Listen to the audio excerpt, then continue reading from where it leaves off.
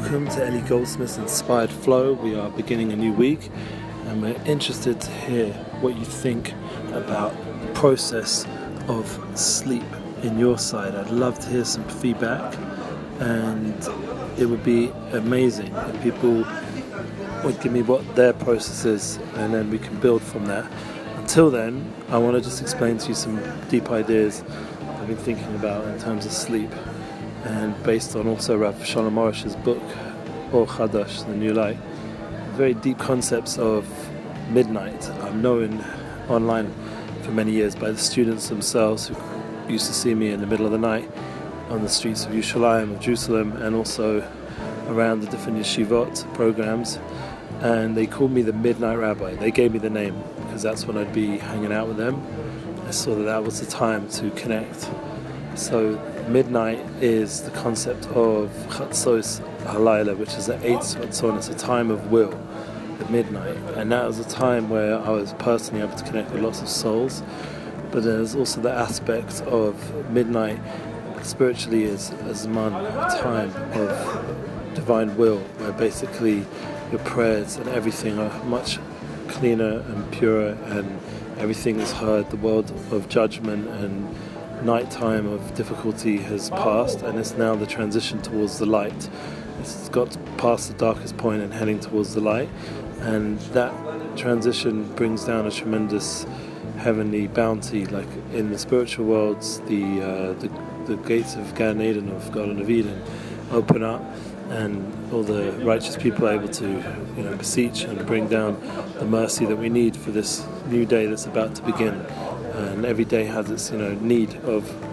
Just think about it. I was just walking around the streets with my kids last night in Jerusalem, and the intensity, the amount of action going on with bikes flying past, cars, ambulances, police, stuff is going down everywhere, and it's like so intense. And you're like walking around, like how much mercy you need just to get down the street, of all the traffic and the way cars are almost driving on the pavement, and it's like such an intense energy everyone needs to get where they need to get to, and people are, like, including myself, busy on the phones doing all kinds of things, and it's just Lebedik, it's like I try to be focused on my kids, but everything's going down, and it's just wow.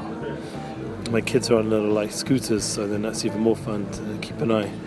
What we see is we're in a world of craziness, even more than ever, and the need for mercy. Just look at the news. The need for mercy is just simple, and that ability to wake up early in the morning, break the need for sleep, has a tremendous power, breaking all the husks, all the things that make life more superficial and more external and more empty.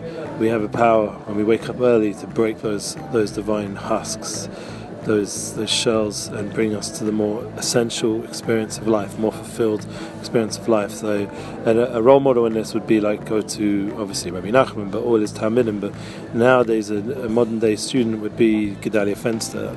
I don't know if you noticed, but I'm a bit of a fan of his, because he is demonstrating this power of waking up early and sharing it with the more modern culture of America, and giving us a role model that you can be working and own 5 businesses and live in a beautiful home, because I've actually been there, and have all the things of the world, and yet be totally into waking up early and serving God, having gratitude. Like even Tony Robbins, even the most, not Jewish person, has an understanding the importance of success comes with those early morning wake-ups.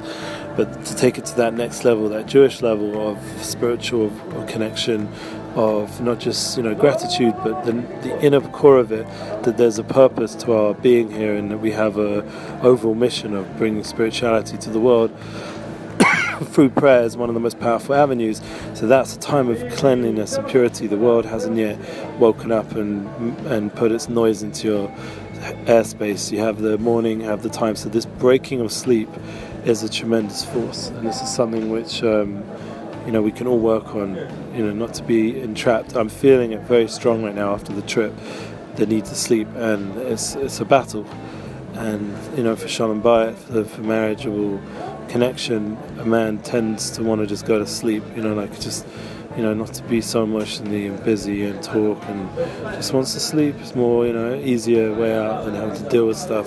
So you have to fight that, and especially when you have excuses like you haven't slept for a few weeks, hardly anything. So you have even more of a battle to then balance out the sleep and sleep when you need, like we spoke about efficiency.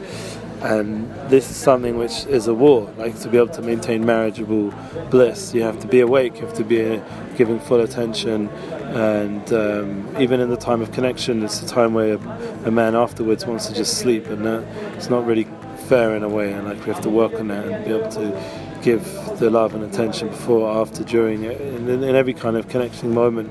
Not to be asleep when you're walking around in the world, when people are talking to you. Try to be awake and aware of what they're saying and be connecting. And this is like ultimately like the ultimate moshul of what it means to connect to God. Like, we should be aware that we're constantly having that opportunity to connect to our Creator and to the ultimate unification of this world, and to be aware of it and awake for it and to experience it and not get sleepy and distracted.